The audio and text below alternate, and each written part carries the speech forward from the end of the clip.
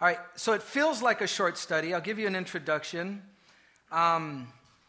Last week was my 5th year anniversary of being here. So 5 years ago, last Sunday, was the first time that I would share. I would share a Mother's Day message, the second time, I guess, that I would be here. We would put it together. In that time of thinking about those messages, I know we've covered Mary, the mother of Jesus, and the lessons that we can learn from Mary, and just an awesome time learning about Mary. I think Mary, as a person, struggles with one of two extremes from many. Either she's exonerated to a position that she has no business being exonerated to. She is not a co-redemptress. She is not God. She's the mother of Jesus, and she was a very godly woman, and God chose her because she was godly. So those two extremes of either we don't pay any attention to her or we pay too much attention to her, I think she has a lot to teach us of what a young, godly woman is. And so for that, I am thankful to Mary, the mother of Jesus. So we looked at Mary, I remember. We also looked at Hannah, the mother of Samuel the prophet. And Hannah was barren for quite a few years, for her whole life, and up to the point where she prayed to God and got to the desperate point and place in her life where she said and cried out, God, if you give me a son, I'll give him back to you. And so we looked at Hannah. I don't know if we ever looked at, but I was thinking about her this morning. Just think about the mother of John and James and John, the sons of Zebedee.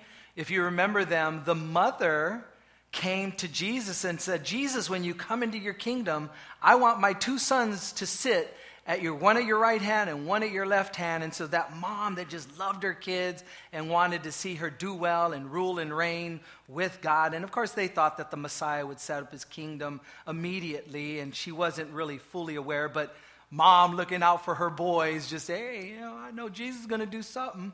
And so the heart of a mom. And then there's other moms throughout the scriptures that we can look at. But what I've chosen to do today is I've chosen to take the attributes of God, and God uses moms quite a few times in the scriptures as part of who he is and how he deals with his children. How he loves them and how he cares for them and how he protects them and how he looks out for them and how he weeps and hurts when they're going astray. And so that's what we're going to look at today. We're going to start with the attributes of God. If you take any philosophy class in college, one of the things that you do is philosophy is nothing more than the whys of life and what is life all about, and just those just way out there concepts. And I remember sitting in my philosophy class in college and having this he was a weird teacher. I don't know if you guys have ever had a weird teacher, but this guy believed that we were going to evolve to the place where we could be sitting on the couch. This is how weird he was. And he wrote a book on this. We could be sitting on the couch, and through mental telepathy, watching a football game, we can have our refrigerator door open, and a beer would come out the refrigerator door, and it would mental telepathy to us, and then we can just, with our minds, be able to twist the cap off, and then we could drink our beer. We don't have to get up because we're sitting on the couch. That was my teacher in philosophy. So at the same time that he believed that, the same exact teacher in college is writing the attributes of God on the chalkboard or the whiteboard. I don't even remember what it was. Probably a whiteboard. Yeah, on the whiteboard, he's writing the attributes of God. And if there is a God, then these are the attributes of what the world believes this God is. And so I found it interesting because as far as the attributes of God, he was right on. He gave us about 25 of the attributes of God. And so we're going to start there. We're going to look at the attributes of God, and then I'm going to show you what God did in creation with man and woman in dividing those attributes. And then we're going to show how God, again, uses moms as an example for a lot of his characteristics and who he is, so that we can see what a mom is supposed to be and then what God truly is to us. So let's take a look at these attributes. Number 1, God is Jehovah. You'll notice that these attributes go with a set of scriptures. These attributes will be placed on the website if you want to look at them again. We'll have them up here for you. But God is Jehovah. The name of the independent, self-complete being, I am who I am, is what he would say in the book of Exodus to Moses. Only belongs to Jehovah God. Our proper response to him is to fall down in fear and awe of the one who possesses all authority. Interesting, the name Jehovah is the holy name of God, and what it is, when they used to write the holy name of God, this Jehovah, they would write in the Old Testament YHWH, and they removed the vowels, and only put the consonants because it was such a holy, reverential name for God that they couldn't write the whole thing out. And so we don't know if it's pronounced Jehovah. We added the vowels so that we could produce a word. Otherwise, we'd be saying, is the name of God. And nobody wants to do that, you know. So because of that, again, we added the vowels and we're able to say the word or the name Jehovah. That's what we think it is. But this is the ultimate name. It means the becoming one. God is what we need him to be.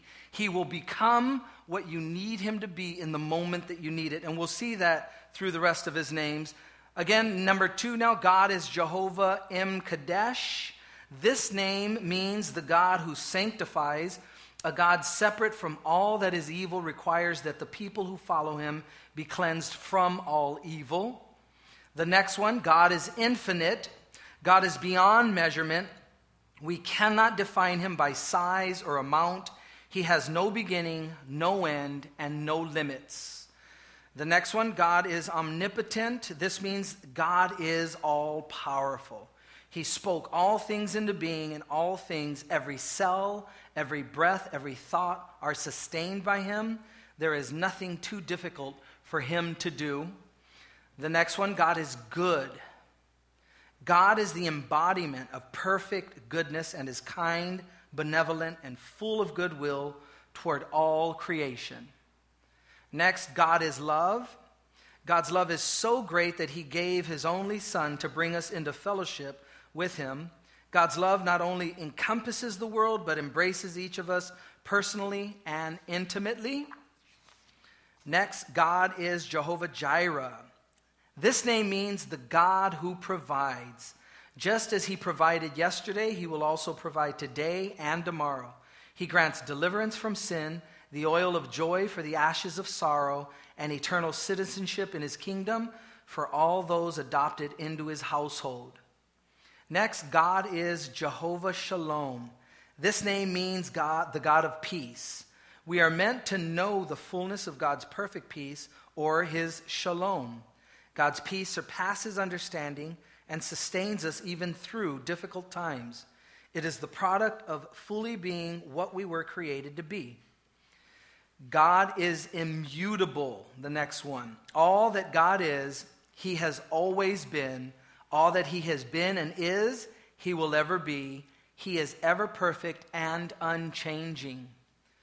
And the next one, God is transcendent.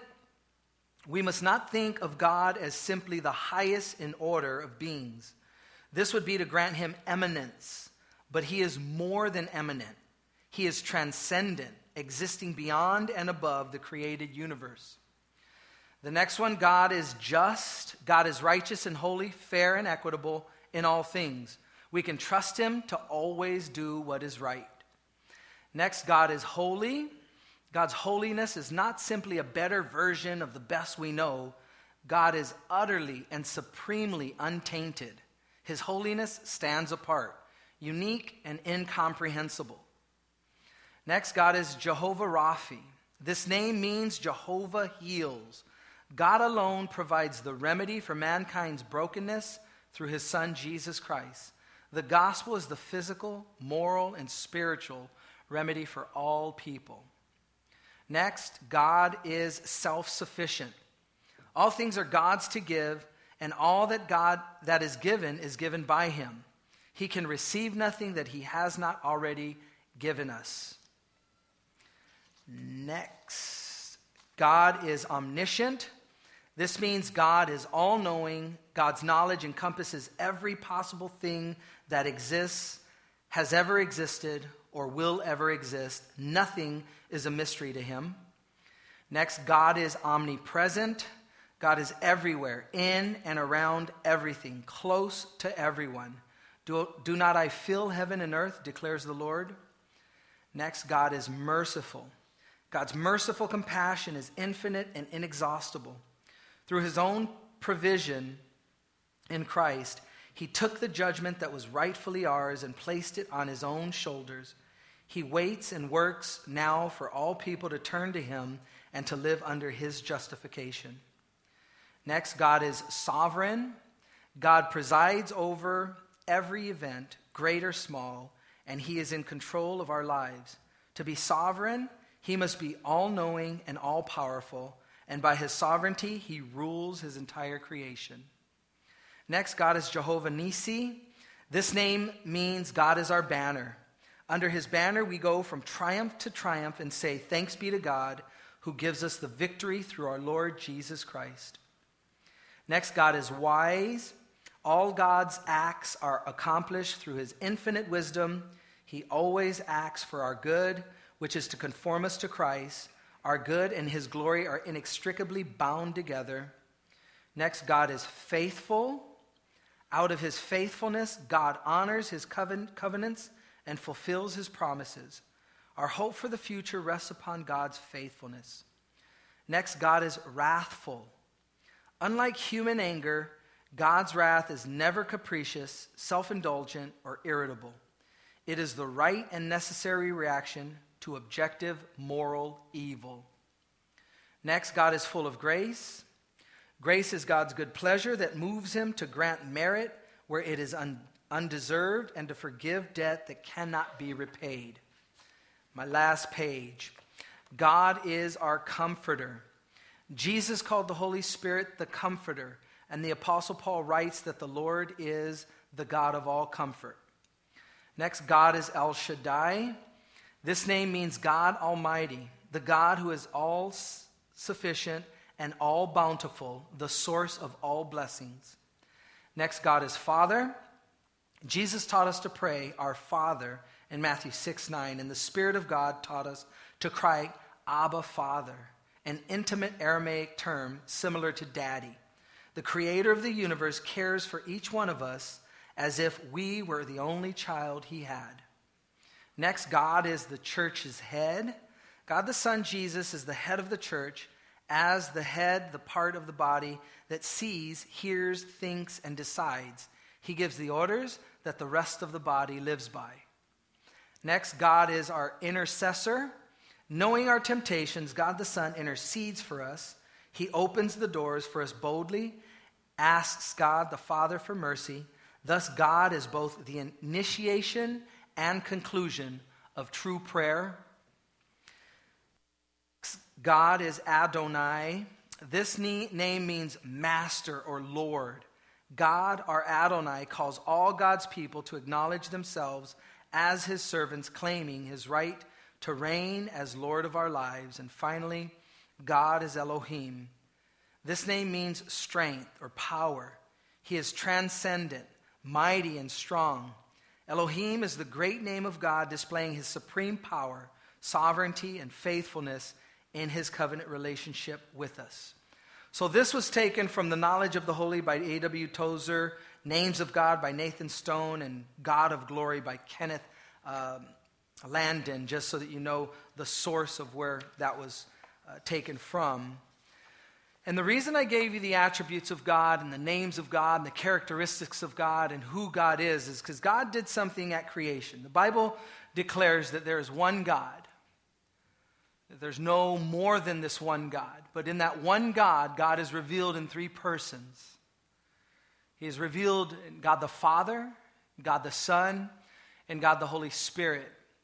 And there are systems of religion that teach Mother God and the femininity of God, and that God is a woman, and that Jesus, went back and forth from being a male to a female, and trying to be inclusive. And I don't know if it's a part of feminism or just a part of incluism, where they're trying to include God to all people, 50% of the population being female, but nothing could be further from the truth. The Bible declares that one God revealed in three persons. We have God the Father. The pronouns that are given to God the Father are always male. He, him. We have God the Son, Jesus Christ. Again, the pronouns that are given to Jesus are always masculine. He, him. And there's a scripture in John chapter 16, verse 13, referring to the Holy Spirit. And notice it says, however, when he, the Spirit of truth, has come, he will guide you into all truth, for he will not speak on his own authority, but whatever he hears, he will speak, and he will tell you things to come. And so God is clearly defined and delineated as masculine in masculine terms. But as you study the scriptures, you see something interesting that God did in and within creation. In Genesis chapter 1:26, the Bible says, then God said, let us make man in our image according to our likeness. And so when he speaks of man, he's speaking of mankind. And he's speaking of men and women created in the likeness and the image of God. In Genesis chapter 2, verse 24, the Bible says, therefore a man shall leave his father and mother and be joined to his wife, and they shall be one flesh. Two can become one because one was made into two. That's why this marriage argument between a man and a woman is such a powerful thing. Marriage was God's idea. It wasn't originated with man. And we tamper with marriage to the detriment of being outside the will of God, simply put. So God created us in his image, in his likeness. And these two will become one when they are unified, because those two were at one point one. The first time that God recalls something as not being good was when Adam was alone. You go through the 6 days of creation. On the seventh day, God rests. At the end, he says everything is good. Then he sees Adam and he says, it is not good that man should be alone. I'm going to make him a helper. A helper compatible to him.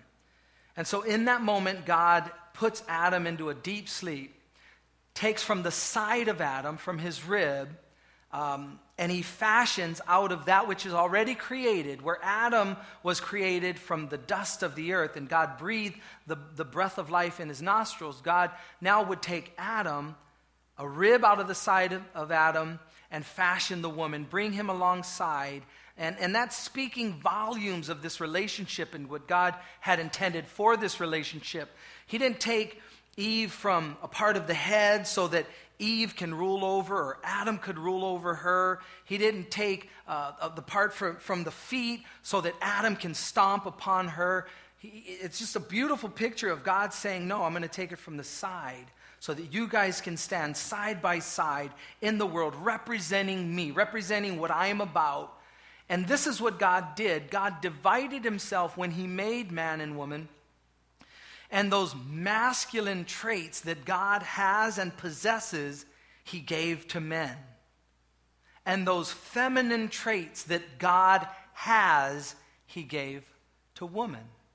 And so God possesses both masculine and feminine traits, and he, if you will, divided himself in creation, the pinnacle of his creation, what he called the apple of his eye of his creation, humanity, and to men and women he gave these attributes. And it's only in seeing creation in man and woman that you get the full, complete picture of God in these attributes. And so I wanted to look at a few of those on this Mother's Day, and I wanted to show you how God will look at a mom and say, like a mom who does this, that's who I am.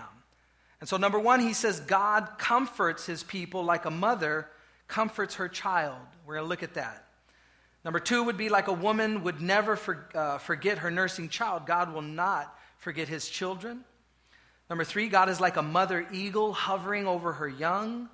4, God seeks the lost like a housekeeper trying to find her lost coin. 5, God cares for his people like a midwife that cares for the child she just delivered. 6, God experiences the fury of a mother bear robbed of her cubs. And 7, Jesus longed for the people of Jerusalem like a mother hen longs to gather her chicks under her wings. So we'll look at those 7 things, and we'll just take a look at the scriptures that match with them, and then we'll be done. Number 1, God comforts his people like a mother comforts her child. Isaiah 66, verse 13. The Bible says, as one whom his mother comforts, so I will comfort you, and you shall be comforted in Jerusalem.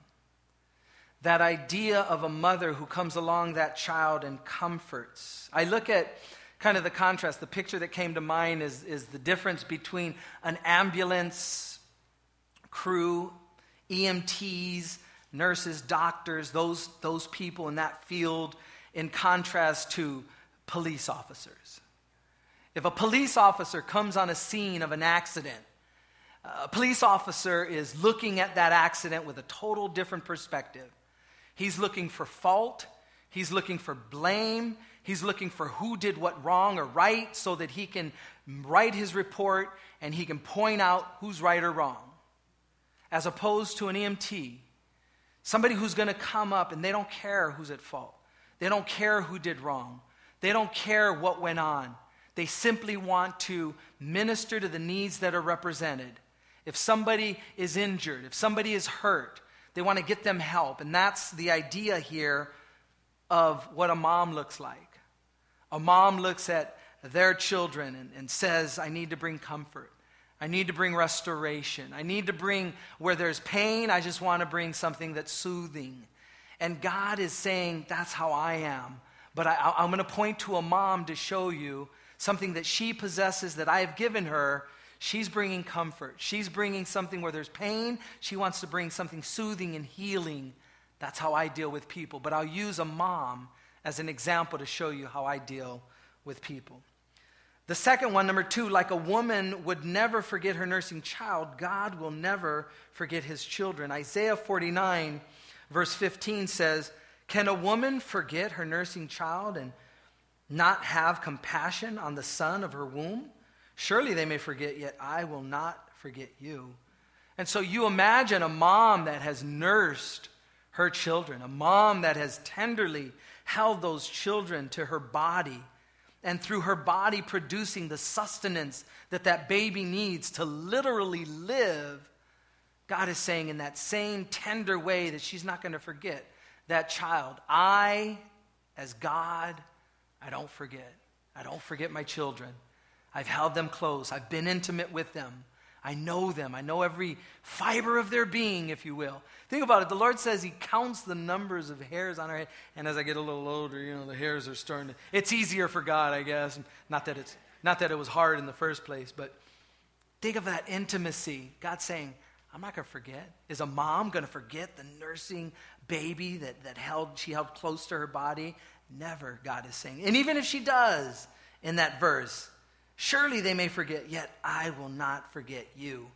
And again, as we're going through these attributes and as we're looking at a mom as an example that God is using, really they're pointing to the ultimate in a nurture and one who cares and loves for us. So make sure that you're taking that in. The third thing is God is like a mother eagle hovering over her young. Deuteronomy 32 verse 11 says, as an eagle stirs up its nest, hovers over its young, spreading out its wings, taking them up, carrying them on its wings.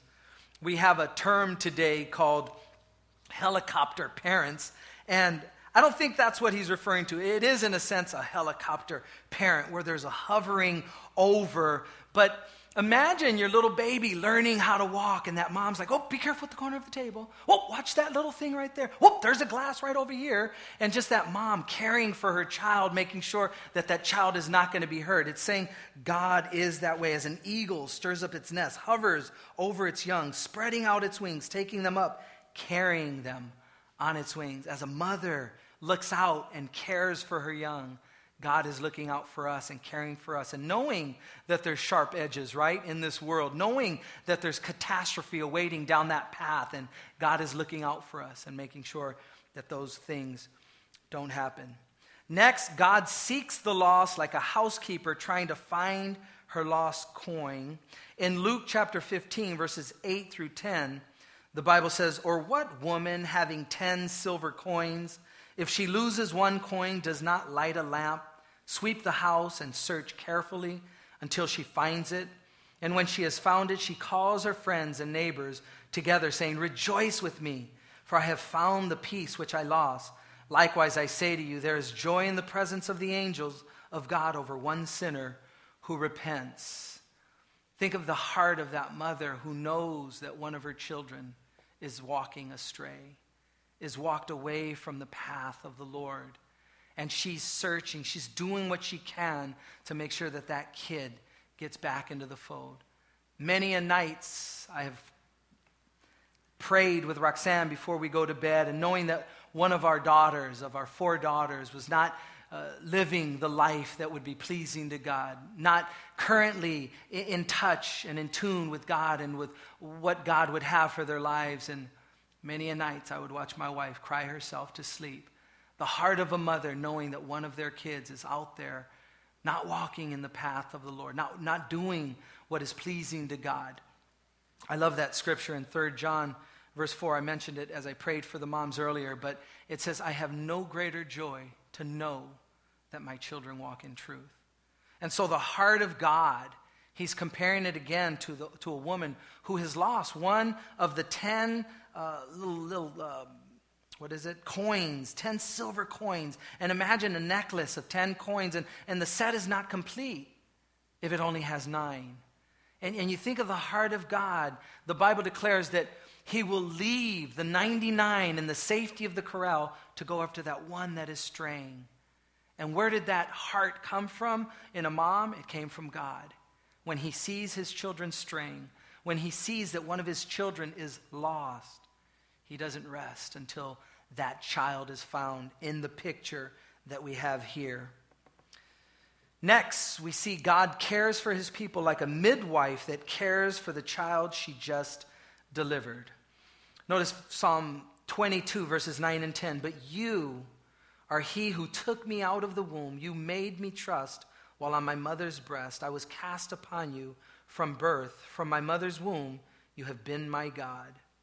Psalm 71, verse 6 says, "By you I have been upheld from birth. You are he who took me out of my mother's womb. My praise shall be continually of you."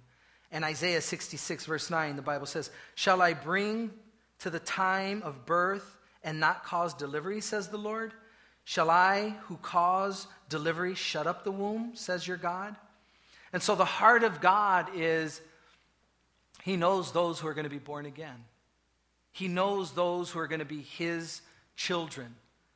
And he's there in the day, in the moment that we are quickened, that our spirits that came into this world dead are made alive in Christ. And he remembers that. He knows that that's magical, that that's big, that's momentous for him. God experiences the fury of a mother bear robbed of her cubs. Hosea chapter 13, verse 8 says, "I will meet them like a bear deprived of her cubs. I will tear open their rib cage, and there I will devour them like a lion. The wild beast shall tear them." Wow. So a mother bear robbed of her cubs. You might see in a mom this tender, meek, quiet demeanor and disposition, but touch one of her babies and watch this whole different mindset come out. "Oh, no, you didn't, not on my watch." And you just see this, something that God has placed within a mom if you begin to mess with hers. And that's, again, God put that there. God placed that there within a mom to be protective and to look out. Nobody messes with their babies on their watch. And I love that. Finally, Jesus, let's see, where is it at? Yeah. Jesus longed for the people of Jerusalem like a mother hen longs to gather her chicks. In Luke chapter 13, verse 34, the Bible says, "O Jerusalem, Jerusalem, the one who kills the prophets and stones those who are sent to her. How often I wanted to gather your children together as a hen gathers her brood under her wings, but you were not willing. This is an interesting scripture because we looked at the attributes of God. We see how powerful God is. And yet God understands free will, I think, better than we have a tendency to understand it. We sometimes take way too much responsibility for the outcome of the paths that our kids go on. So if they go astray, we begin to evaluate, what did I do wrong? It's my fault. Where did I mess up? And we take a lot of guilt and responsibility upon ourselves. On the other end, I've seen the parent who has a child that they're very proud of, and they'll talk to you as if everything that they did was the cause of that child doing all that perfect stuff. Well, yeah, I don't know if you know, but yeah, it's because, I waited late awake, late at night, praying all night and doing all this stuff. And it's like, well, I think they had some choice in the matter too. I mean, they're the ones that studied hard and did all the right things that they needed to do. So yeah, okay, I'm sure you contributed and you had something to do to it. In this case, you have God, you have Jesus who is overlooking Jerusalem, and he begins to cry. He begins to weep. And he knows that judgment is coming upon the nation of Israel. And in that moment, he is saying, it was my desire. I wanted to bring you in under the protection of my arms like a mother hen would protect her young chicks, but you were not willing. You wouldn't let me. And for the heart of a mom to come to a place where you recognize, I'm going to have to let something else teach you the lessons that you need to learn, because I've done my best at trying to give you those lessons, but for some reason you're not getting them. If you study prophecy and you know what's going to happen in the end, when it's all said and done, God's will is going to be done.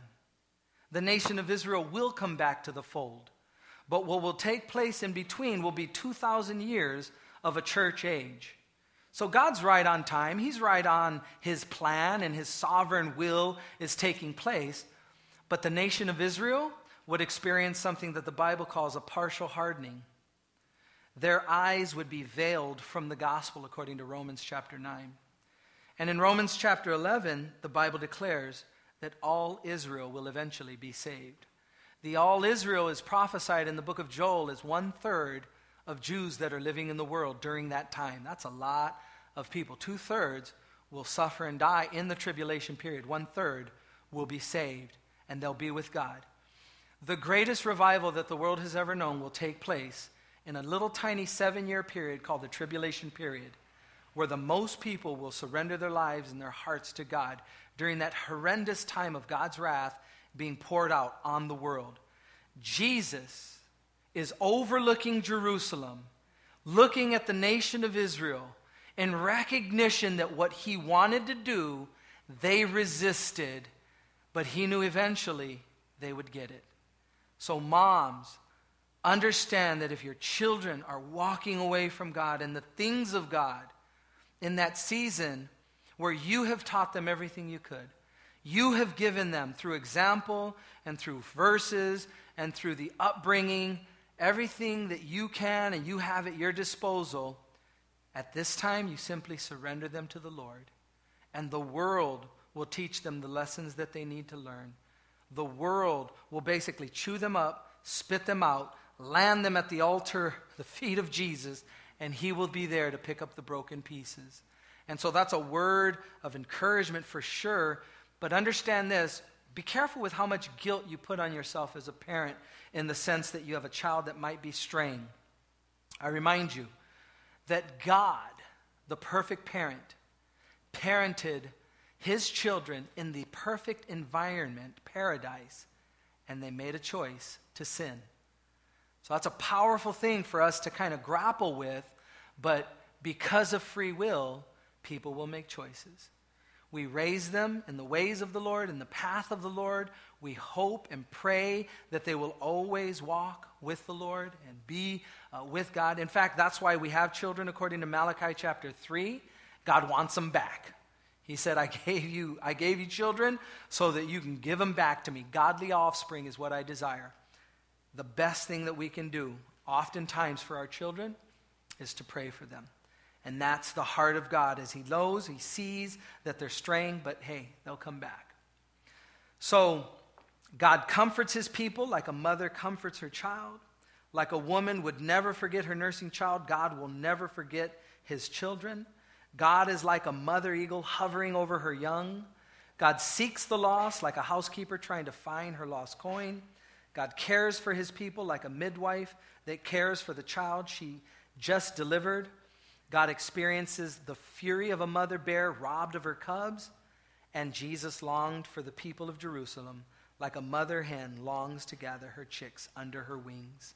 I'll close with Proverbs 31, verses 28 through 31. Her children rise up and call her blessed. Her husband also, and he praises her. Many daughters have done well, but of them all. Charm is deceitful and beauty is passing, but a woman who fears the Lord, she shall be praised. Give her of the fruit of her hands, and let her own works praise her in the gates. Amen. Happy Mother's Day. Let's pray. Father, we thank you so much for, Lord, you use moms as an example of your love, of your compassion, of your fury when somebody tries to hurt one of the ones you love. And so, Lord, we thank you. We thank you for our moms. We thank you for the moms that are represented here. And we just pray, Father, that we would draw close to you, recognizing that you possess these attributes fully, completely, and perfectly.